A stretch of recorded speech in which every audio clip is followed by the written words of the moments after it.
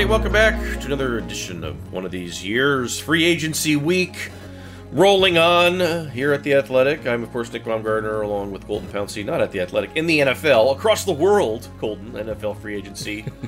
Taking a backseat today, of course, the NCAA tournament, but that's about the only time NFL free agency takes a backseat to anything, and I'm not even sure it's taking a backseat to the NCAA tournament. But in any event, Colton was out at Allen Park earlier this morning. You'll be back out there later this afternoon or evening. How we doing? Doing good. Lions are keeping me busy this week. They're actually pretty active, probably more active than maybe some of you thought. I thought they would be about a little like bit this, active, right? But there's some moves here that have kind of been surprising, but in terms of what they've done, I mean, I've liked most of their moves. We've gotten a chance to meet some of these guys. We'll meet a few more later today, and taking care of some of their own. So it's about what I expected, more or less. But pretty interesting couple days here. Yeah, it's been a very interesting couple. That's a really good way to say it, because I think that, Chris and I used to talk about this all the time when it first started. Every move they made told you a little bit something about Brad Holmes, right? A little bit about what he preferred, how he would do business. And the one thing I think when we entered this free agency period, you and I had talked, and we expected them to spend some money and be more active like this. Not crazy or stupid, not anything nuts, but like this. But also, we didn't really know where they were going to spend it. And I think that was sort of the question. And I think that what this week has revealed, and we'll start with the Jamal Williams and David Montgomery situation here, is that Brad Holmes, I think he's going to do all he can to take care of the people who they want to be here above and beyond, but also, there's a line to everything.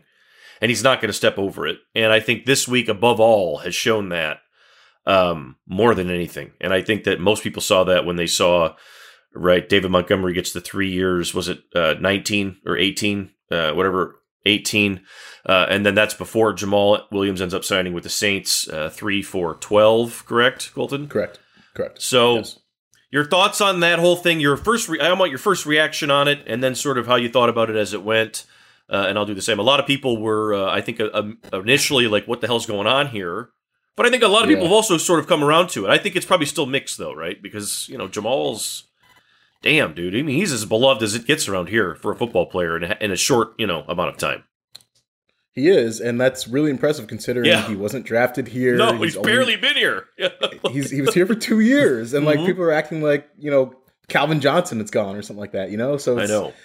It's pretty interesting, like the fact that he's gotten to this point and has built that sort of reputation for himself. But that's what he did in Allen Park at that facility. And so I think my initial reaction when I saw the tweet saying that the Lions were signing Montgomery, I think I tweeted what, which is literally was going through my mind. I was like, okay, I did not see this. This came out of left field.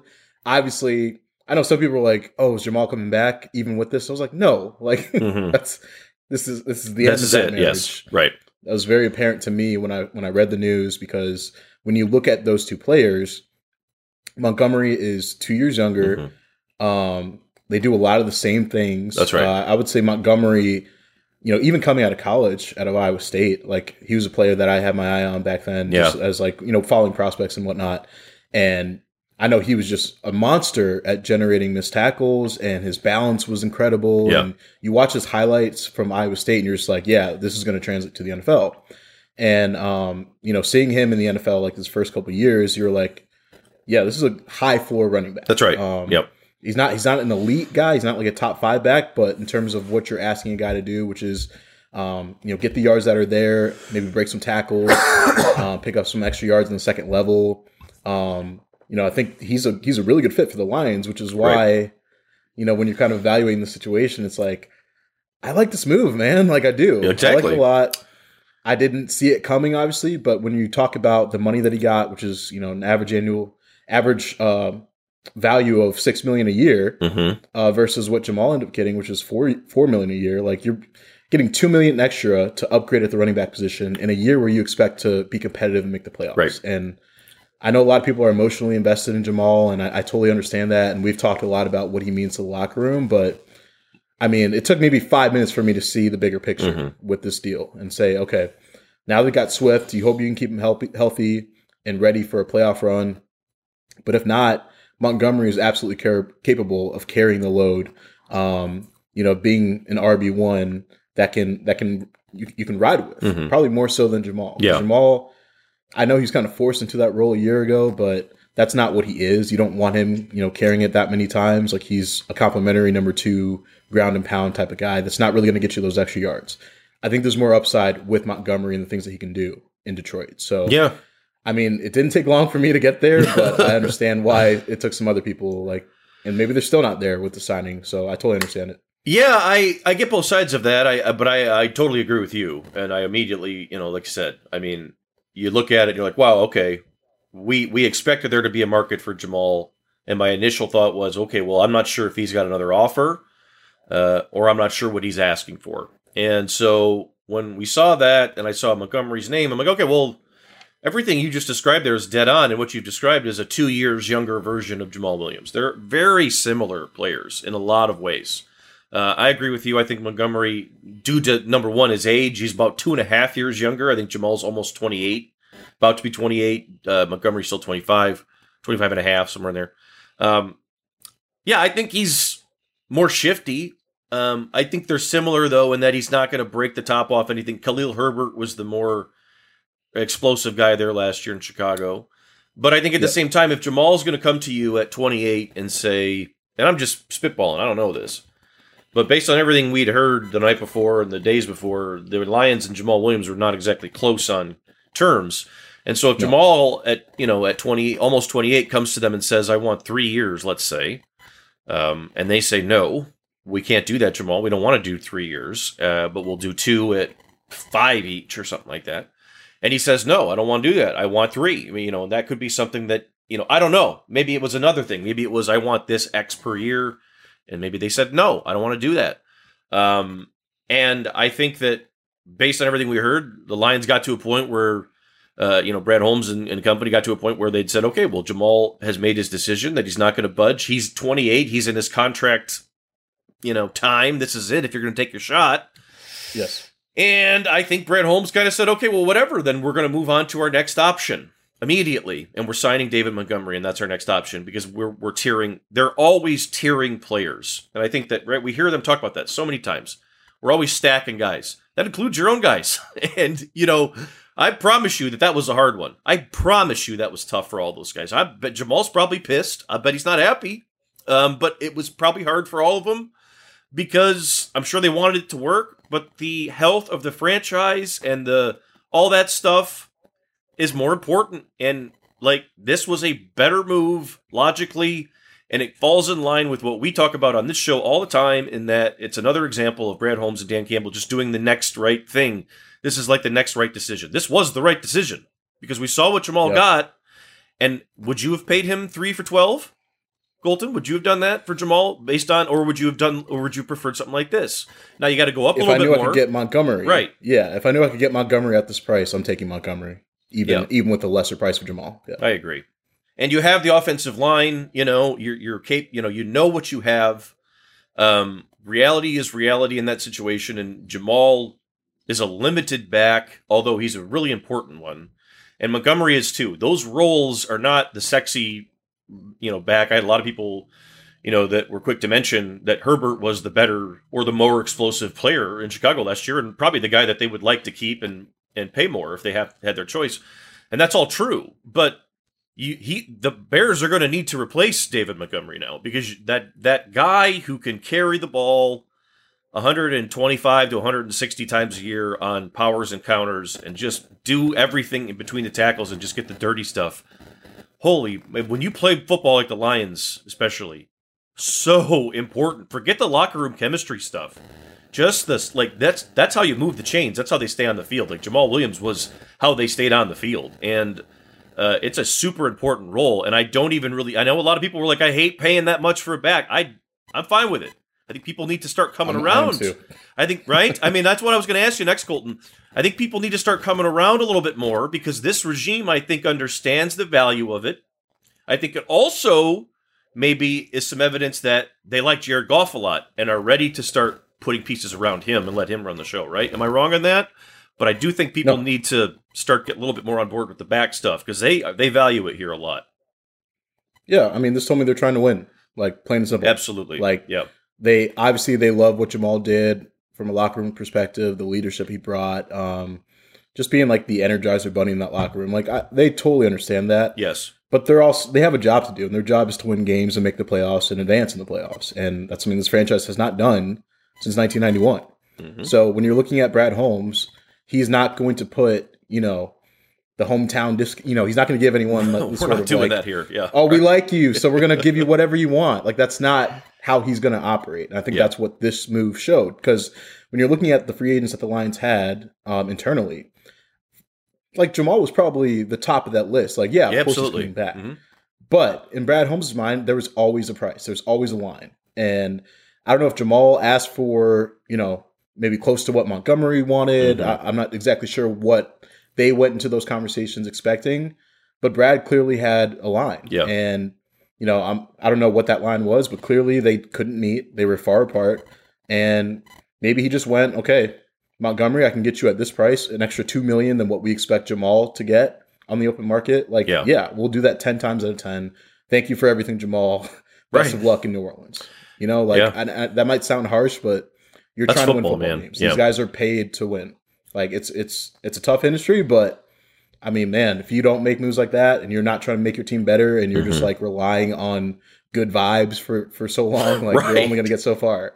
So, and it's like a sliding scale, right, on what you need. Like, the Lions don't. Somebody said that, it was such a great point. I can't remember who said it on Twitter to me, but they were like, it's almost like if the Lions graduated on from Jamal, from needing him, and I was like, yeah, because look where he went. A team that probably paid a little bit more than they should have in New Orleans, and they need a guy like that. I would assume right now, new quarterback. They're starting. They're kind of lost right now. Yeah, second year coach. Yeah. I would think, and that's why we talk so much about like a team like Houston. I would have thought maybe would have liked to pay him, a team that's starting from scratch and just needs culture. Because my God, like, I've never been around a guy, I don't think, that can change the temperature of a room like that. I mean, as a player, like, he just walks, and it was like that when he first got here. They sucked so bad, and it was like, and he did not care. He was like, "This is great. I love being here. You guys are great. Everyone's great." He was like happy on every single day that you could, that existed. But at the same time, he is what he is. He's not, he's not ever probably going to have 17 touchdowns in the season again. I would be surprised if he has 1,000 yards again. And I would also add, Colton, I think that there are regimes here in the past that not only would have paid him more to stay, but I think they would have paid him what Montgomery had and probably more. They would have just said, whatever, set the market, I don't care. It's going to piss fans off, and it's going to piss people off, and screw it, pay him whatever, set the market for a running back who's about to be 30. And that's the type of stuff that used to happen in Detroit when they would get lost and confused. And so, while, like, you nailed it and said this is hard, it's the harsh part of the business, but at least you got a guy running the business side that knows what he's doing now. And I think that that's still my biggest takeaway, because this is, again, really hard decision. They've had a lot of these little ones. This is probably the biggest one, though, I would think, right? Somebody, the first one of their guys they've had to really say goodbye to. And this is, it really is it. And they love him, so I'm sure it was tough. But every hard decision they've had to make, you can't say that it hasn't really been the logical one in the moment and long term, right? And this included. I feel like they've all worked out. Yeah. I mean, again, like, I kind of came away from this just more reinforced by Holmes' decisions and kind of that, like, his roster building and what he has in mind. Because I don't know, I guess on the surface it's like, oh, you're going to pay a running back in the open market on a second contract, and you can look at that and probably like the analytical nerds are like, oh, that's a terrible deal. Some people don't like it, and I get that part of it too. Yeah, but like, for me, they upgraded at a position that's important in their offense, and this is the first year where they're going into the season with real expectations. And so I was curious to see what they did with some of the available cap space that they had. Yeah, and this feels like an impact move. Even if they kept Jamal, I've been pushing for a running back, whether it was Bijan or another Tyjae Spears in the third. It felt like they needed another guy, and maybe they still can do that, but which I'm sure we'll get to later. But even if Jamal came back, I'm just like, I listened to what Ben Johnson said, and I keep coming back to that interview with Dan Miller, where he's like, we need to find a way to turn these 4 and 5 yard runs into 8, 9 or more. Yep. And Montgomery is not like a speed back. He's not like a home run hitter, but based on the two skills that he's great at, his balance and his ability to generate missed tackles. Like, you give him an offensive line that can create 4 or 5 yards instantly. Absolutely. Get him into the second level. Absolutely. And see him just like stiff arm like a safety or a corner trying to tackle him. Like, he can do that. That's everything that you want. So when I look at that move, I'm just like, this makes a ton of sense, and it only cost them an extra $2 million. Like, I'm looking at so many teams across the league. It's inflation, brother. Just like restructuring their quarterback contracts, like random like inflated contracts that they gave out years ago, and creating like an extra $20 million of cap space. So when I look at that, $2 million, damn right, that sort of upgrade is nothing. Yeah. It's not your money anyway. So why are you mad that they? It is what it is. I agree. Yeah, and Jamal got paid too, right? Jamal got paid. He did. So I'm glad for that. And like, I even wrote, because I had to do a reaction with our Saints team, just talking about that deal, and I said, look, he's going to be a great addition to that locker room. My God. He's going to be a dependable player for them. He's going to pick up the tough yards. He's going to be a great goal line back. Like, that's what you're signing him for. That's the value.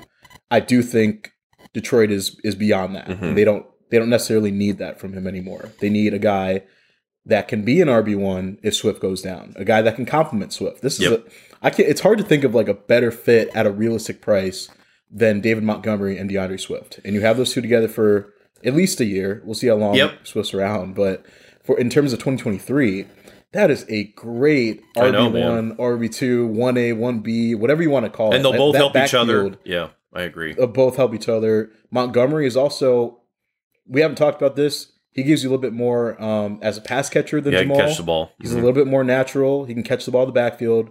And he's great in pass pro. So I look at those two things. I'm like, they just upgraded the running back position. And the reason why we were talking about Bijan for a while and still might is because of if you're keeping Goff around, you got to support him. You got to give him talent. You got to give him upgrades. And so when I look at this edition, I'm like, all right, they're trying to give Goff some help in 2023. Yeah. They're trying to make this offense regression proof, because that's something we've talked about too. Like, how do you stay in the top 5? This is a move that helps them stay there. So I have no problems with this. I was confused why people were saying this was an overpay, because it seems like pretty good value for a 25-year-old potential RB1. So I look at this deal, I'm like, yep, I understand it. If anything, I think they got him on a cheaper deal than I think he would have got. I thought he would have got closer to 20 because of what he is.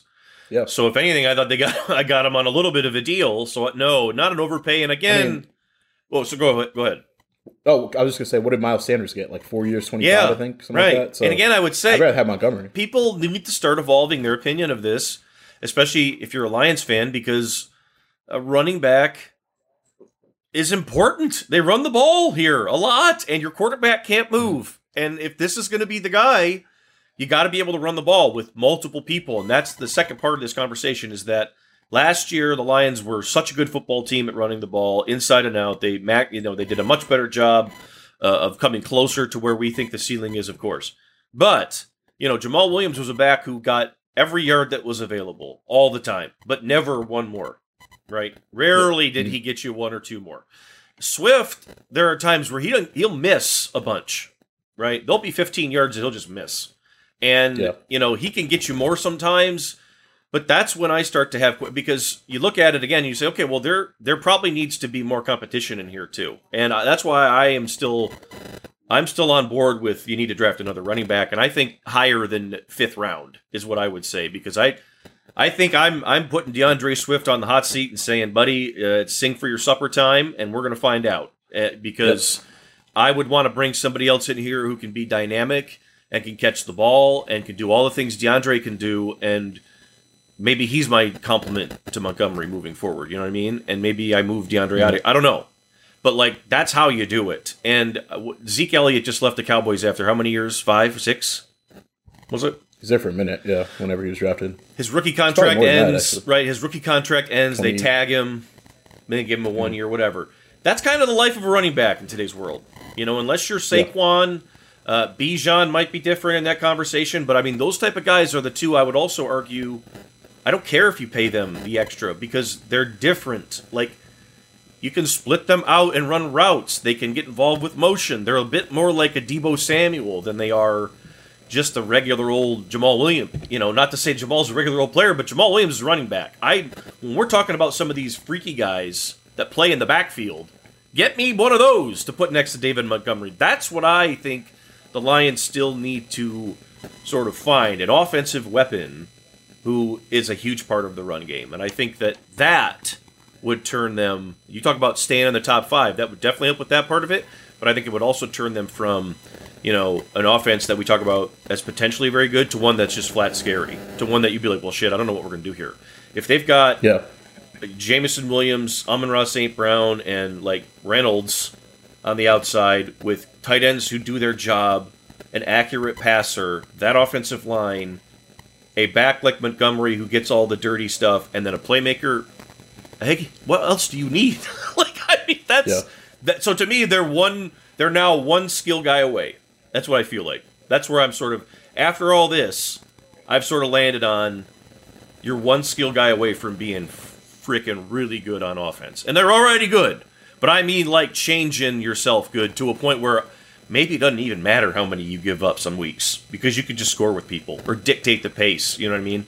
And that's what I'm looking at now, and that's why I like that move even more, to upgrade at running back. Don't get caught up in your feelings. Keep it moving. You got to stay young, but stay within your own framework of, like, this is what we want from this spot, this is what we want from that spot, and we go forward. Because, again, like we said at the top here, like, Montgomery is a younger version of Jamal. I mean, we'll see how he fits in the locker room, and that's something that I don't think anybody could overlook. But I also doubt that he would be a guy that they're not taking if they don't like him. And all we heard from the Chicago folks was that everybody liked David in Chicago. So I think that's right. I don't think anybody disliked him. Yeah. With the no, Bears, that's right? an important thing to note. Like, everything I've heard is Montgomery's great, great character guy. That's probably why they miss him more. Because, like you said, they have Herbert, and he's a good back, and I'm sure they can draft one. He's younger with too. all their picks, but but Montgomery, like I saw a video at the end of the year of him like interrupting a Justin Fields press conference and like giving him a hug and something like that. And it's okay, like, well, those dudes love him. Yeah, I'm like, those dudes love him. I know Jamal's like a different type of locker room presence. Like, he's sort of the quirky dude, but people gravitate to that. Montgomery seems like, he's probably more about his business, but also like endears himself to his teammates. Yeah, and like, it's not like they're losing all of that. Like, they're still getting some of that in this Montgomery signing, in addition to a younger back with more upside behind this offensive line that could unlock the rest of his game. Because his early years in Chicago, those offensive lines were terrible. I know. His quarterbacks were Mitch Trubisky and Justin Fields in his first 2 years, and his head coach for a while was Matt Nagy, like, calling plays. Like, wasn't good. The Lions basically freeing him from Chicago. He still did okay. He carved up Patricia a few times, if I can remember, or helped carve up Patricia. Well, there you go. One other to point. Me, this is like a free David Montgomery, and that's what the Lions have done. They've freed him from the clutches of Matt Nagy and the Chicago Bears. So the other your point on the leadership reminded me too, and I want to touch on this before we go to a break, and then we'll talk about the corners. Is that the Lions are letting go of Jamal Williams, obviously, and losing a lot of that, chemistry, culture stuff that he brings to the table. But they paid Isaiah Buggs, Will Harris, Alex Anzalone. There's one more I'm now forgetting off the top. Matt Nelson and John Kaminsky. All those guys off the top of my head were paid pretty quickly in free agency, and all of them are like brick in the wall guys here, right? Like, those are all guys that, to me, you're not worried about. You're probably a little bit because Jamal's such a big presence, but you're really not worried much about losing your culture when you make sure that you take care of guys like that. Like, they probably overpaid Anzalone. And if you're going to overpay someone, that's probably a guy that I'd probably overpay because everyone loves him. And they probably overpaid Buggs, frankly, too, honestly, right? But, like, again, the fact that they signed those guys right away, didn't mess around with Kaminsky, didn't try to get him on the cheap, didn't, because he could have gone and got a better deal elsewhere. That kind of stuff right there, that's really good. And that allows you, I think, to then look elsewhere and say, maybe we'll bring in a younger guy in the draft that's rougher around the edges because we think we can bring him up. We think we can raise him in here. That's the other part of the culture that we haven't seen yet that's going to happen in Detroit before it's all said and done, is this is going to be once they're very comfortable with, the leadership in the room, hey, let's go take a chance on some guys and see if we can help them.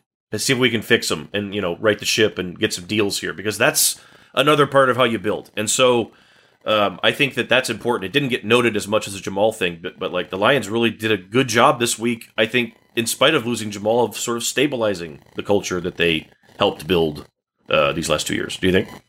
Absolutely. When you bring back the guys that they brought back, obviously some of that was on-field play, but a lot of it was keeping what they built last year and keeping that structure in place. That helped you turn things around. Like a lot of those guys were instrumental in stabilizing those some things in terms of like bugs in the defensive line. We saw how valuable Kaminsky proved to be. Anzalone has been like he was one of the first signings in 2021. Like he's been that guy in the locker room. So if you do lose a guy like Jamal, you still have Anzalone around, and he's continuing like this sort of upward trajectory. Like he got better last year, so I think you can justify a move like that if you really look hard enough, and you look what he brings to the locker room. Those guys love him. The coaching staff loves him. So I look at I agree with you. Those moves that they did early in free agency to bring back some of their own guys helps ease the blow of losing a guy like Jamal, and they're gonna push it forward. It's not like that. Jamal was not like the one piece holding it all together. Where there might be some locker rooms like that across the NFL where if you lose one guy, everything falls apart. I don't really see that. I don't really see that with the Lions. And honestly, we talked to Cam Sutton today. We'll get to him in a sec, but I mean, he seems like a high character dude. Like talking to him, talking to some guys that covered him in Pittsburgh, like they were kind of upset to lose him because he was like a go-to voice in the locker room. You can kind of see the way, like the first thing he did when he came out and talked to us was shake every reporter's hand in the Now, maybe that was him trying to get some points with us, but hey, it worked. It probably worked. Yeah, I'll say that it worked. But it was like we don't expect that. He didn't do that. Like, he just went up there and started talking. It's like we do our jobs, he does his. But the fact that he did that and got all of our names and went one by one with awesome. Like 20 people in the room, that was really cool to me, and that shows I think the kind of person he is, like classy move. So I expect him to be another one of those dudes. So they might be losing one, but they're getting some other guys in there, and they've kept that structure in place. Absolutely. So that's pretty important to note, I think. Yeah, I agree with that. Good segue. We'll take a quick break here and then come back on the other side, talk about Sutton and the rest of the corners, because that suddenly is more interesting than it was, and I think it probably has some draft impact as well. So stay with us. We'll be right back quick after this. All right, everybody, we're back. One of these years, talking Lions free agency. Other side of the bull, Colton. Not, again, like these moves are really interesting. They're not like huge splash moves in terms of money, but I think super interesting in that the Lions on the pickup. I think Cam Sutton was the first guy we heard about, right? I think he was the first one that came out. So pick up Cameron Sutton and Emmanuel Moseley, two corners, both with slot capability in the first week of free agency. And, I couldn't help but think all this time I've gotten it wrong because I kept saying, hey, don't pay corners, just draft them and pay safeties. Well, Brett Holmes completely disagrees with me on that because, again, this is I think this is the second time they've done this, actually. They did it in free agency right when they got here when they signed Quentin Dunbar. But things are changing at corner, Colton. Your thoughts first on, you mentioned some Cam Sutton stuff in the start there. Kind of what else did he get into today, but then also your thoughts on, right after we saw this, I think we knew where it was going. Some things are about to change here for Aaron Glenn's group in the back end. Yeah, no doubt. I guess I want to start with Sunday because when I was doing a free agency preview, kind of put that together over the weekend, and I'll take my victory lap here. A few people in the comments have been asking me to do that, and I've been humble, but this is our podcast, so I'm time to do it. That's right. That's right. I will say I did, I looked at the cornerback position and some of the top guys like James Bradbury, Jamel Dean, I didn't really see those as realistic fits for the Lions. Brad literally talked about not wanting to get into these big money guys, and I think Campbell did the same at the Combine. Right. So I figured that they would probably add to this position. I just didn't know how much, and I offered a few names that could fit, just looking at our top 150 list of free agents at The Athletic, looking at some PFF numbers. So I landed on 3 guys, and they signed 2 of them. There you go. Cam Sutton and Emmanuel Moseley. Who's the third? Rocky Sin from the Raiders. Oh, yeah, he's good too. I like him too. He would have fit those are the for three sure. guys. Yeah, so Yep, that's three good ones. like those are probably like, in my opinion, they were probably like the third, fourth, and fifth best corners out there. Behind They might have talked to Rocky Ya-Sin too, for all I know. That's a pretty good call. Yeah, they might have been on their tiers Right. there. Yeah. It But was in the stack somewhere, I'm sure. Mhm. shout out to Brad Holmes for making me look smart. That's right. Always But yeah, good. I look at Sutton. He had a really, really good year, and I look at his whole tenure with the Steelers. Yeah, I think his very rookie steady. year, he was more on the outside. Came out at a Tennessee. I think his rookie year was more on the outside, and then his next 2 to 3 years, I believe, he was playing more slot. Mhm. Put him at safety for some snaps, a little bit on the outside, but it was mostly like I think he was hovering around the 30 to 35% of his snaps on the outside, and those few years in the middle, Yeah. where he's primarily a slot. So I'm like, okay, I like that versatility that he was productive there. The Steelers were like, we trust you to play this position in our defense. And then the last 2 years, he spent 70% of his snaps on the outside at cornerback. And I think he probably helped his value there because last year he was really productive. He allowed, I think per PFF, allowed just 411 receiving yards, which was the ninth fewest among corners with at least 400 snaps. Really productive player.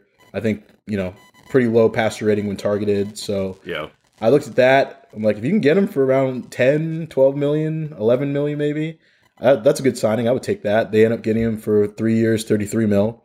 And his cap hit for 2023 was very minimal. Like I want to say around 3 million or something like that. So that was probably part of how, Brad Holmes and his team kind of structured that deal to kind of maximize the cap space of this year, pay him a little bit more next year and the year after. So I like that move a lot for them. And then they circled back and got another guy on my list, Emmanuel Mosley of the 49ers. Mhm. And honestly, I'm all for getting any player that the 49ers know. just cannot I afford agree. to pay. I agree. Because they're good players. It's just I like know. that roster, that defense is so talented that they just can't. You just don't have room for them all. I know. Yeah. So a guy like that who's playing really good football before he got hurt, and that's probably something that could scare some people off. But I know PFF, they had him as like their 30th ranked graded cornerback before he got hurt. Yeah. I think he had like a 63.5 passer rating when targeted. Was playing like some of the best football of his career as a starter on that defense, which was the best in football this season. Impressive. So I looked at that and I'm like, okay, maybe you can take advantage of the injury. He's still young. He's only 26 years old. He's not like an older guy coming off an ACL. That would probably be more concerning. Prove it time. I looked at that. I'm like, Brad Holmes loves those 1 year. Absolutely, man. Like, we saw that with Chark last year. Like he loves those deals. And I'm like, I bet he's looking at Emmanuel Mosley. And turns out, got him at 1 year, $6 million for a guy that when he's back and when he's healthy can be like a borderline CB1 or a really good CB2, depending on who you have next to him. So Yeah. they brought in both those guys. And again, Brad Holmes made me look smart there, but I like them both because we said, when we're talking about Aaron Glenn, Yep. when everyone else wanted him fired, and we were saying, look at the defense that Yeah. he's fielding, look at the defense that he was given. They were like 31st in defensive spending before the year. Yeah. I always looked at this, even though their cap space was like somewhat limited. I said they should find ways to get guys like this in the mix. And we both said that you got to give him more talent to work with because right now Absolutely. doesn't have a ton.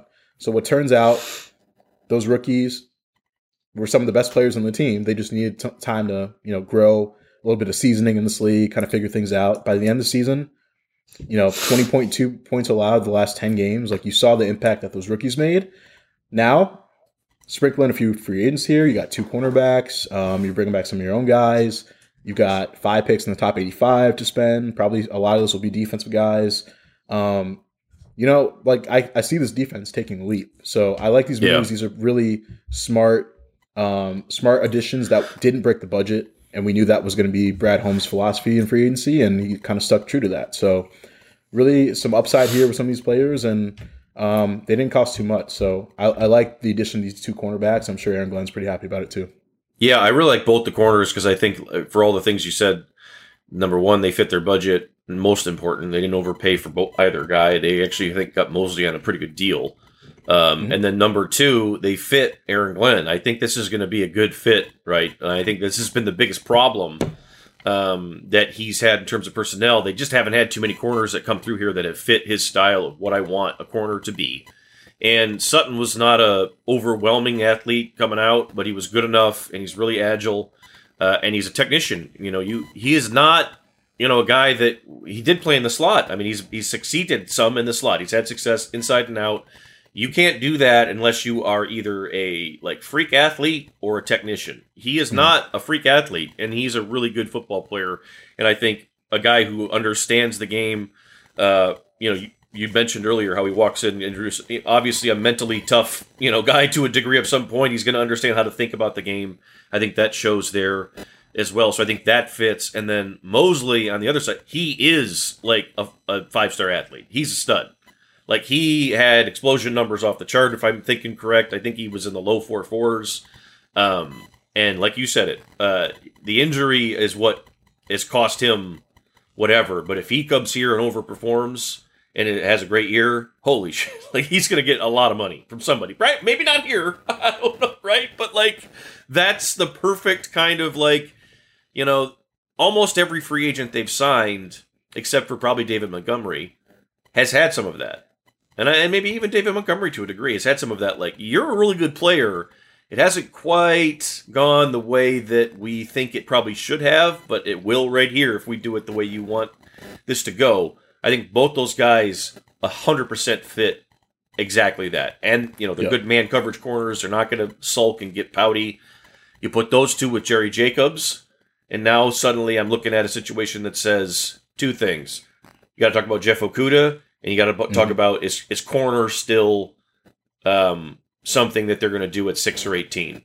So we'll go to draft second. First, we'll go to Jeff, because I think that's actually more interesting for me. I don't know. Maybe the people would rather talk about the draft. But I've been talking about Jeff Okudah moving to safety for 3 years, and if it doesn't happen now, it's never going to happen. And honestly, they just signed over him. So I don't know what else you're going to do if you're Jeff Okudah. You're going to be the 4th corner. You got benched last year by guys who were worse than the 2 they just brought in. Jacobs is clearly going to be a starter. They trust him. I would assume they're going to draft still at least one corner. Yep. Colton, I got to ask you, we haven't gotten to talk to Aaron or really anybody yet, but what are we thinking here on Mr. Okudah? Something's got to change, I would think, at some point here for this last go-around. Yeah, I guess my mind went to this, one, after the 2 additions with the cornerback position, but also they didn't re-sign Deshaun Elliott. He went to Miami. Right. That defense is going to be stacked, man. Oh, my God. Vic Fangio. Yeah, and they liked him, too, right? Yeah, he's a good player for them. And I think he only signed for a little less than $2 million. So they could have brought him back if they wanted. But that makes me wonder, do they plan to move someone? And if they were to do that, who's the likely guy? It's probably Okudah, right? Based on what we've seen and how him or he plays Iffy. the game.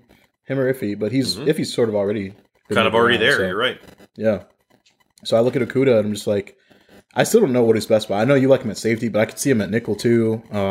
Just playing closer to the box or whatever. That Dallas game keeps coming to mind and how efficient he was and how great he was. Quick to react, quick to the ball. So if you can put him in a spot like that, I think he can really excel. Because at this point, they did sign some dudes that can probably start over him. Probably will start over him. And I don't know. I kind of go back and forth because Sutton can play nickel. He's proven that, but I think you're signing a guy like that to that 3-year, $33 million deal to play on the outside. Exactly. If you're giving him that sort of money, he's not a slot guy. So I would assume he's on the outside. I would assume Mosley's on the outside. But yeah, so I guess where does that leave Okudah? I think it's good that they have some depth here that they can kind of challenge him and be like, look, man, we're probably not picking up your option. This is a prove it year for you. We got to see what you can do, man. You have not lived up to expectations so far. I know you've had some issues like the injuries and dealing with the old regime and whatnot, but man, it's time to live up to that bill. And if you can't do that, we've got plenty of capable guys that can. So it's a big year for him. In terms of the draft, I still think they can get a guy early, just because when you look at the guys that they signed, Emmanuel Mosley's on a 1-year deal. This could be Okudah's last year of his deal if they don't pick up that option, which I think will be a little over 11 million. That would be a lot of money, which is a lot. Yep. For we don't even know if he can play corner. Yeah. Right. Yeah. So there's that. This could be his last year. I think this is Jerry Jacobs' last year. So I think the only guy signed long term is Sutton. So all these dudes, like, I could definitely see cornerback still being a priority for them, getting a young guy in the first or second. So the cornerback position feels settled for now, but there's also some questions in the future, and I think this season will answer a lot of those. Yeah, for Okudah, it is definitely finally officially for me, and I'm always the last one to arrive at this, but it is do it or don't time for him. It's do it or leave. Pretty much, as cold as that sounds. But to me, it was like, I think people wanted that to happen a long time ago, and it's like I always kept saying, that's not fair. He, obviously he's had the injuries. He was part of the COVID class, and nobody talks about that anymore. I know some guys it didn't bother them at all. Some guys it really did a lot. It impacted them a ton, and he was one of them. And so he's had a lot of crap that he's had to deal with in these first couple of years, but this is finally now where they can look at him dead in the eye, like you just said, Colton, without even remotely feeling bad or caring if he doesn't answer the bell, and just being like, this is it. You have to have the best year of your life. You have to play the best football you've ever played. You have to do whatever we say. If we tell you you're going to be a safety, you have to do it. If we tell you you're going to be a nickel corner, you have to do it. If we tell you this, you have to do it. If we tell you you're going to gun punch, you have to do it. You have to be the team guy, the guy that everybody said you were at Ohio State. All that stuff. They can have the come to Jesus thing officially with him now. And I think he has no choice but to listen. And if he doesn't listen, that's going to be on Jeff. And I think he will listen, because I think he's a good kid, and I think he's been through a lot. I think he's been through a lot as an NFL player. He's been through a lot in his life. Lost his mom at a pretty young age, all that sort of thing. So I think I look at all that and I say, it's probably time to grow up, and I think it's fair now for the Lions to have that conversation with him. It was hard for a lot of people, I think, with Okudah, because it was like, well, I mean, when AG and those guys got here, what are they going to do? Just shit all over him and be like, well, this guy sucks. What are they going to say? Because I think a lot of people were like, what are they going to do with Okudah? And he was very complimentary of him, and they went out of their way, him and Pleasant, to talk about how great he was looking and everything else. And then he got hurt. And I got to tell you, he did not look as great as they said he looked in that first camp. He still was struggling. It was still something that he was kind of working his way through. And every time it looked like he was getting closer, he'd get hurt. And then last year, finally, all the excuses get taken away, and it's like, well, you're not hurt. What the hell's going on? Why are you? Yep. And they bench him. So it's like, to me now, it's finally to that point where they gave him the courtesy and the sort of room to, recalibrate. And now it's fair to really, I think, crank the heat up on him, a lot. Because this is it. You either are a bust or we're going to salvage something after this year. That's it. There's no other fork. Right? Yeah. It's either those two things, I think, really, for Jeff. And I hope he gets it right, because I think he's a good player. I mean, I still have a hard time with that, because we all watched him at Ohio State. We all saw the same stuff. And, he's better than this, I think, is what I would land on. They've given him every chance in the world to be the player that he was drafted to be. Mm-hmm. And at some point, if he has a similar year as the one he had last year in 2023, you got to move on. And maybe they've already made that decision. We're not picking up the option. Yeah, maybe they have. That money. Maybe they have. They might have already had. I think they have until May, early May, to make that decision, but they might have already made it, which might have, signaled some of these moves. So, yeah, man, it's tough, because Okudah, I watched him at Ohio State. I covered some games that he played in against Michigan State. And I'm just like, yeah, this dude is the real deal. I get it. Mm-hmm. And then he just hasn't put together. And that's how it goes sometimes. But I also want to note, just because things haven't worked out with Okudah doesn't mean every corner you take in the top 10 or 15 is going to be a bust. I know. We went over this with every guy they take. I know. So that's why I still think if they draft Christian Gonzalez at 6, and they expect him to be, you look at what he brings to the table, he's 6'1", 6'2", runs a 4.38, has a 41-inch vertical, all the athletic tools that you want. There's no reason why he can't be exactly what he's, what you think he exactly is, right? What you think you're getting. I don't necessarily think this has to live in the back of your mind, like, or maybe at the forefront, I should say. No. It can live in the back of your mind, but at the forefront, if that's all you're thinking about when they take him or if they take him, like, oh, we should have taken a corner. We should have taken a corner in the third round because at least then we won't be wasting it. Like, guys, no. Like, he's there for a reason. He has the upside of being a top 10 pick for a reason. It's on the coaching staff to get him there. So yes, that's a great point. Yeah, because Okudah is like a perfect storm of bad things that have happened to this guy, okay? Yeah. Personality-wise, he's a deep thinker, and that's not good if you're going to be, it's just not good. It's great if you're going to be if you're going to be in competitive athletics and in a man-to-man corner, if you're a deep thinker, it's just not a good place to be. So he's that, number one. And I think people are forgetting, like, I think it was the first day, I'm almost positive, like the first freaking day that the NFL returned from COVID. August, whatever the hell, the training camp started in that ridiculously confined camp where we all had to go and stand in the bleachers with masks on, 15 feet apart or whatever it was, outside, right? Mm-hmm.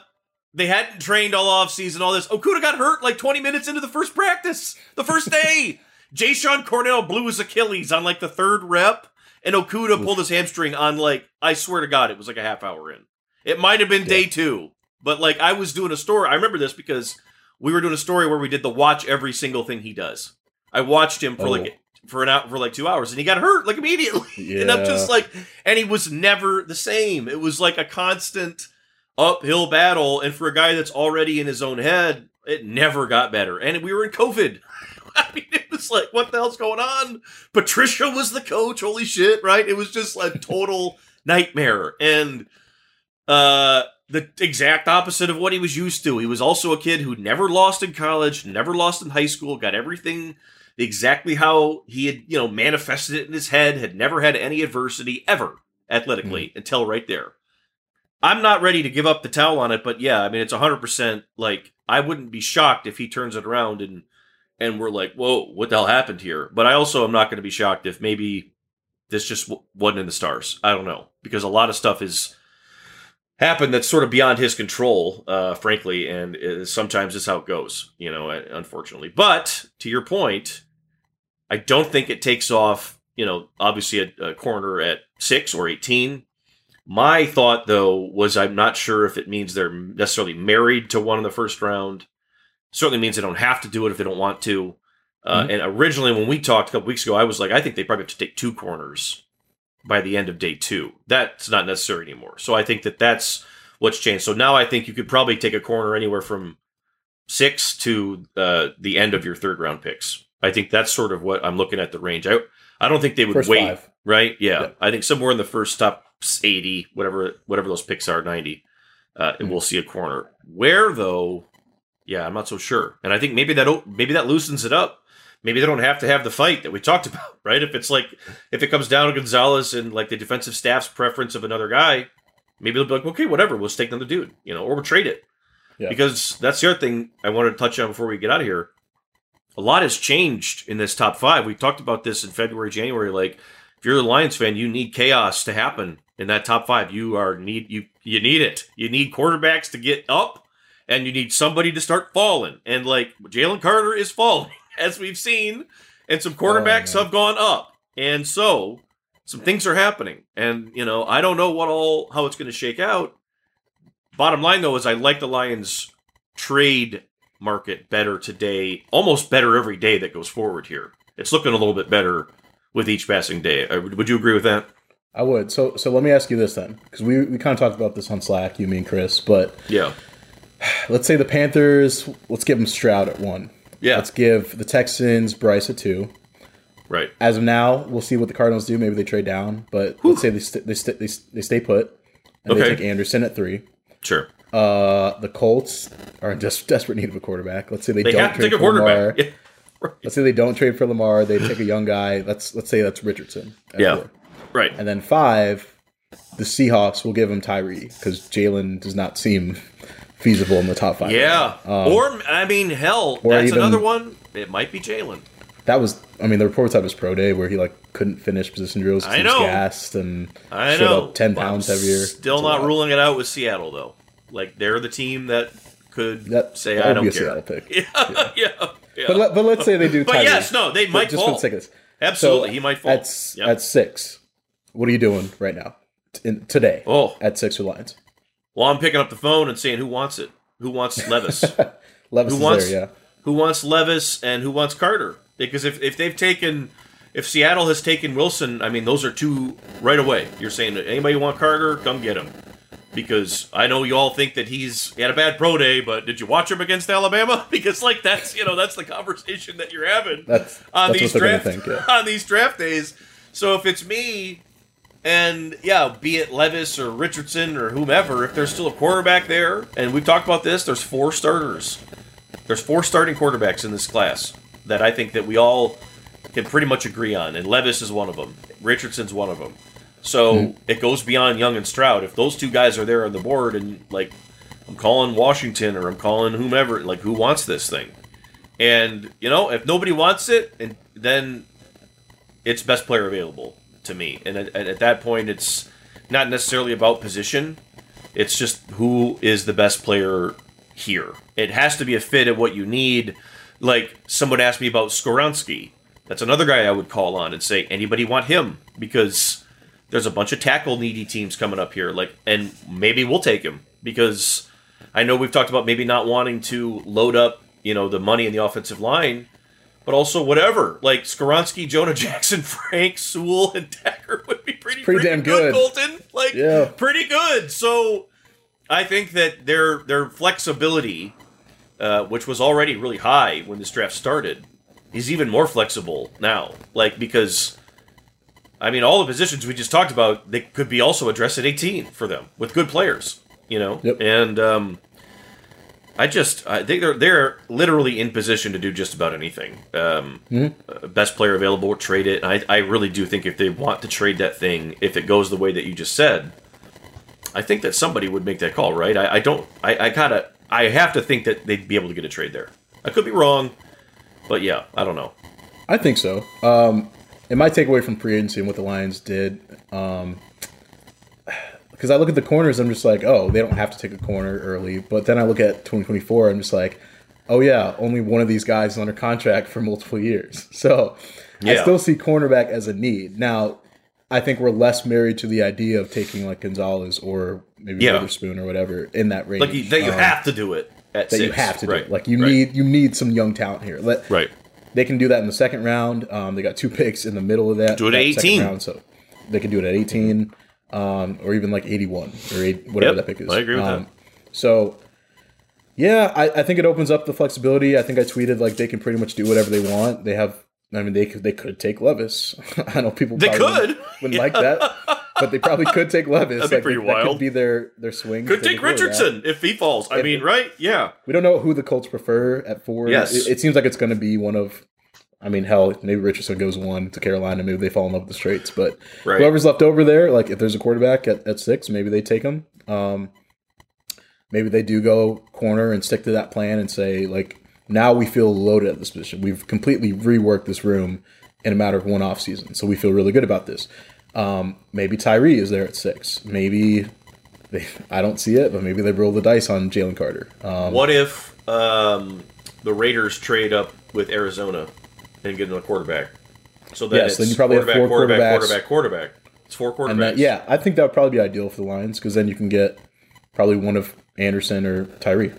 And we kind of discussed that last if night. we're talking about Will Anderson somehow falling down, that would be insane. That's the do you know ultimate. How many? Yeah, that's the dream. Do you know how many PFF mock drafts from fans that have tweeted at me, showing me that Anderson? I can't even. Will Anderson and Aiden Hutchinson would complement each other at a level that I'm not even sure we've ever seen. That would be oh wow, it would be terrifying. I'm if you're the Bears or someone, would you trade up to be no, they can't. Just to say, they can't have both these guys. Holy shit! Oh God, no. Because I don't want to get too far down that rabbit hole because I'm not sure that that's possible. I really don't think he's going to fall that far. But, oh my God. And I'm not also ruling out, we've talked about that. Who's to say they don't say, I'm going to get Will Anderson at 3. Fuck this. Let's go get him. Let's go get him and just say to hell with it. Not Brad's impossible. traded up for his guys before, so it's definitely not out of we the saw question. him do it with Jameson last year. Everything on the table here. That's really what this week has proven to me more than anything else, the free agents. And, you know, in recent years, we have learned nothing from free agency from the Lions. Not just with the Brad Holmes era, but from the Patricia era, too. It was like, it was always boring. Either they were making some horrible signing or, like, they were just filling gaps with, you know, stucco or whatever. Like, that's just how it would go. Yeah. This, though, really has been telling, I feel like, right? And I feel like, again, like we said at the very beginning of the show here, almost every move that we've seen, and obviously these have to pan out, but in the moment, here and now, right here today, they all feel like the logical right choice, and they're really hard to argue with. Like, really freaking hard. That's, I guess, the biggest takeaway still for me on Brad Holmes in this whole thing, and this is another time where you're evaluating that. It's just hard to argue with a lot of the stuff that he does. Hard to nitpick. And, you know, kudos again, because he just seems like a really patient, thoughtful evaluator, and I think that's showing up again. He's got a vision for how he sees this thing going, and he's not straying away from it. And you have to respect that, because a lot of GMs that have some cap space or that can create some room here with some restructures, they want to get crazy, and that does not always work out. It works out in the short term. A lot of teams see, you know, maybe a 3-4 win increase when they go big in free agency, but how many of them make that sustainable? Like the great franchises that are out there that are always competing for the playoffs, build through the draft, supplement in free agency, and then they have plans to kind of, when guys are due for big contracts so they can't sign because they don't have the room, they draft a replacement like a year before then. Right. Yeah. Like the Eagles are doing it perfectly. They drafted the linebacker, Nakobe Dean. Oh my God, they're the model. Yeah, right. Yeah. They're perfect. Jordan Davis last year, they lost Hargraves, and it's like, all right, Davis, you're up. So it's like, that's what you want to be at. That's the point that I think Brad Holmes is trying to get to. Absolutely agree with that. He's building up the roster. He's still going to do it through the draft, but he saw a hole. He saw a hole at cornerback and said, I'm going to get two guys that I think are really good players that aren't going to cost us a fortune, and they're going to be impactful players for this defense. And we're going to be better because of them. And at the end of the day, that's what he said. We want to get better.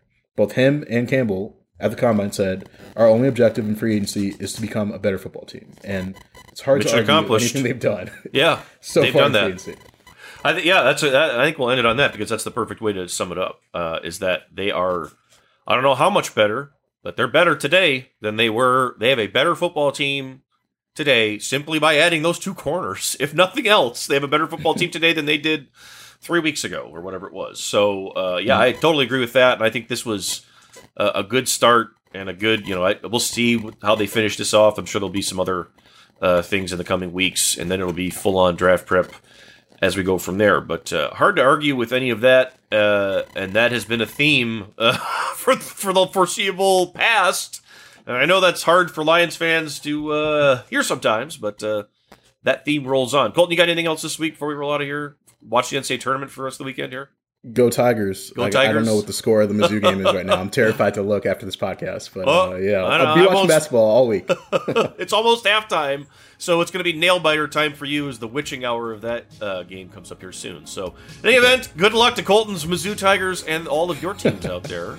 They're going to break my heart Happy March Madness. They probably will, as they always do to everyone. But in any event, thanks for listening, everyone, this week. For Colton, I'm Nick. Take care of each other. We'll talk to you again soon.